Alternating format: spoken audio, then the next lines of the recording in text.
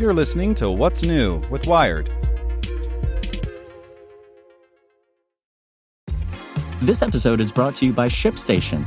You know, some things take a lot of work, like sending little robots to far-off distant planets. And just as that's challenging, so too is running a successful e-commerce business, especially when there's so much to do. So I want to introduce you all to ShipStation. Now, I love using ShipStation because of its easy-to-use dashboard, which makes managing orders and printing labels a breeze and super smooth. Oh, and the customer service is just out of this world. It's exactly what you need to help grow your business. Sign up for your free 60-day trial at shipstation.com/technews. That's shipstation.com/technews. This podcast is supported by Tools and Weapons, the podcast hosted by Microsoft Vice Chair and President Brad Smith. Each episode features insight you won't find anywhere else from the center of the conversation surrounding emerging technologies like AI. Right now in the podcast, you can hear a special episode where Brad Smith lays out Microsoft's vision for a vibrant marketplace driving the new AI economy. To hear more, follow or subscribe to Tools and Weapons with Brad Smith wherever you get your podcasts. You're listening to What's New with Wired. It's Friday, August 19th. I'm Zeke Robinson. Today, we're talking about how Russia has made good on threats to reduce supply, leaving the EU to navigate several tough winters of energy squeezes. Make sure to listen to the end to find out what other Wired podcasts you can check out today. In 1970, West German politicians and gas executives signed a landmark deal with the Soviet Union that would shape the next half-century of European energy policy. West Germany promised to supply the USSR with steel pipes, while in exchange, the USSR would extend a gas pipeline to the border of West Germany and start pumping Soviet gas beneath the Iron Curtain and into Western Europe. The trade deal was one form of Ostpolitik, a wider policy of thawing relations between the USSR and West Germany that would earn then West German Chancellor Willy Brandt the Nobel Peace Prize in 1971. Brandt, who died in 1992, may not have imagined just how intertwined the two former enemies would become. By the time of German reunification in 1990, gas from the USSR accounted for more than 30% of the country's gas consumption. By 2021, Russia was supplying around 40% of the European Union's natural gas, with some smaller countries, such as Latvia, almost completely reliant on Russia for their supplies. Germany, with its heavy steel industry and gas-powered heating, relied on Russia for just under half of its natural gas. The Russian invasion of Ukraine in February 2022 exposed deep fissures in the EU's energy policy. After EU sanctions on Russia, the Russian state-controlled energy firm Gazprom announced it was slashing gas exports through one of its main pipelines to about 20% of capacity. The share of Russian gas entering Europe has dropped to 15%, squeezing already inflated prices to new heights. In the UK, which is sensitive to gas prices on international markets, average energy bills are projected to reach nearly 4 times their January 2019 levels. It is important to acknowledge for the EU that increasing this dependency on Russia has been a policy failure, says Gana Gladkic, a researcher at the European Energy Research Alliance. The continent is now facing 2 challenges. First, a cold winter, or several with gas supplies stretched to their limit, could mean forced blackouts and industry shutdowns. Second, Europe may reduce its dependence on Russian gas, striking new deals with different suppliers and stepping up its renewable rollout. At the end of that road, Europe may find itself in a new era of energy security, no longer reliant on an unpredictable neighbor to the east, but with new dynamics that may bring their own problems. But first, the crunch. In late July, European Union member states agreed to reduce their gas demand by 15% between August 2022 and March 2023. The measures are voluntary, but the EU Council has warned that they may be made mandatory if gas security reaches crisis levels. Some countries have already taken small steps to limit energy demand.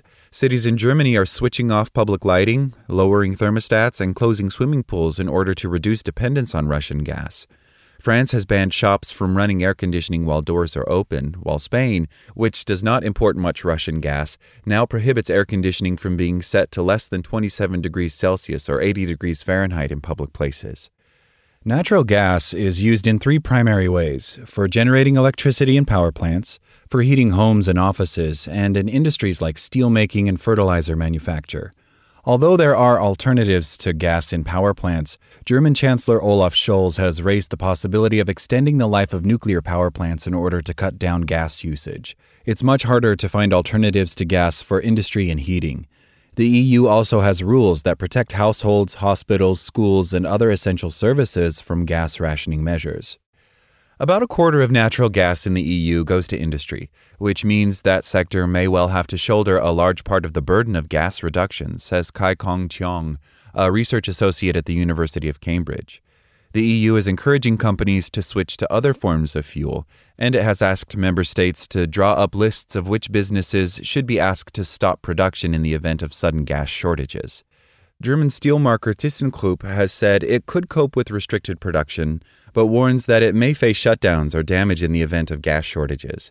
The chemical firm BASF has said it will slow down fertilizer production in response to high gas prices. The really urgent and tricky thing is heating, says Gladkick. About half of German homes are heated by gas, accounting for about 1/3 of all the country's gas consumption. Because consumers are protected from gas rationing by law, the German government is limited in what it can do to limit gas consumption in homes. But advisors to German Climate and Economic Minister Robert Habeck say that high gas prices will likely cause households to reduce their usage anyway. In other words, people will turn their heating down simply because they can't afford to keep it on. While the EU is trying to curb gas usage, it's also frantically trying to fill up its gas reserves before winter hits. It has set a target of refilling storage to 80% of capacity by November 1st, which it is on target to reach, although at a cost of 10 times higher than the historical average. All of this means that the EU should be able to weather a winter of tight gas supplies, but in the long run, it will need to find a way to reduce its reliance on Russian gas altogether.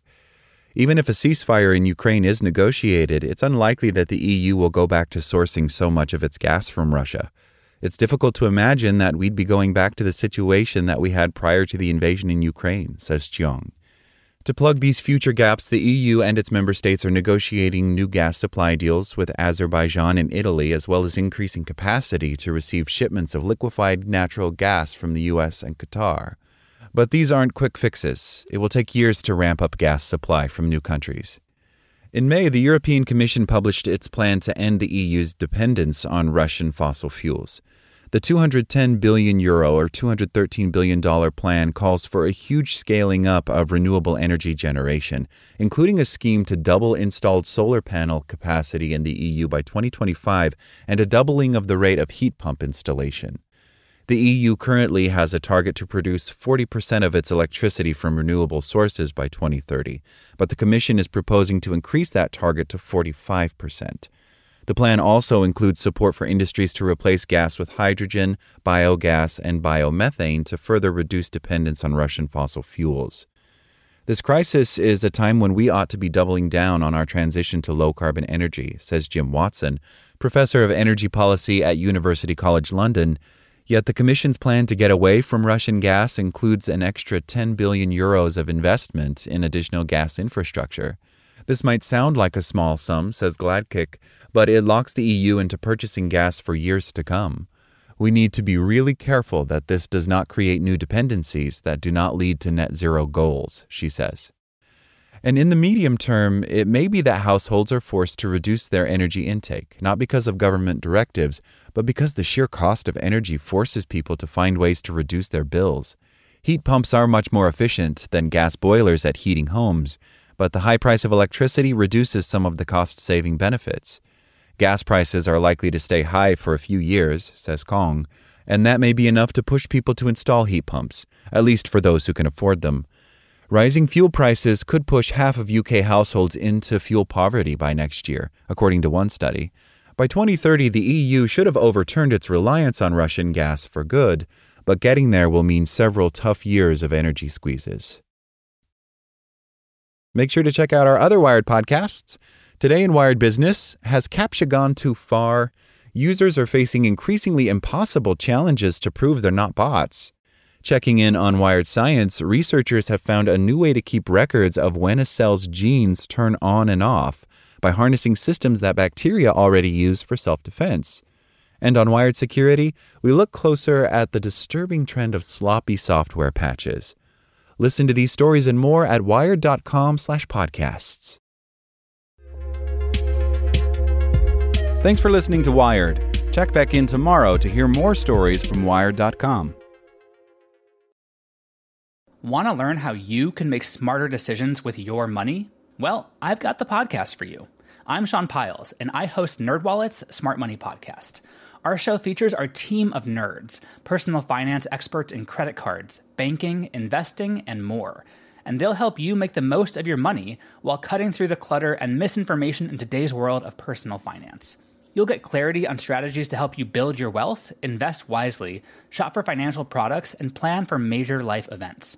Listen to NerdWallet's Smart Money Podcast wherever you get your podcasts.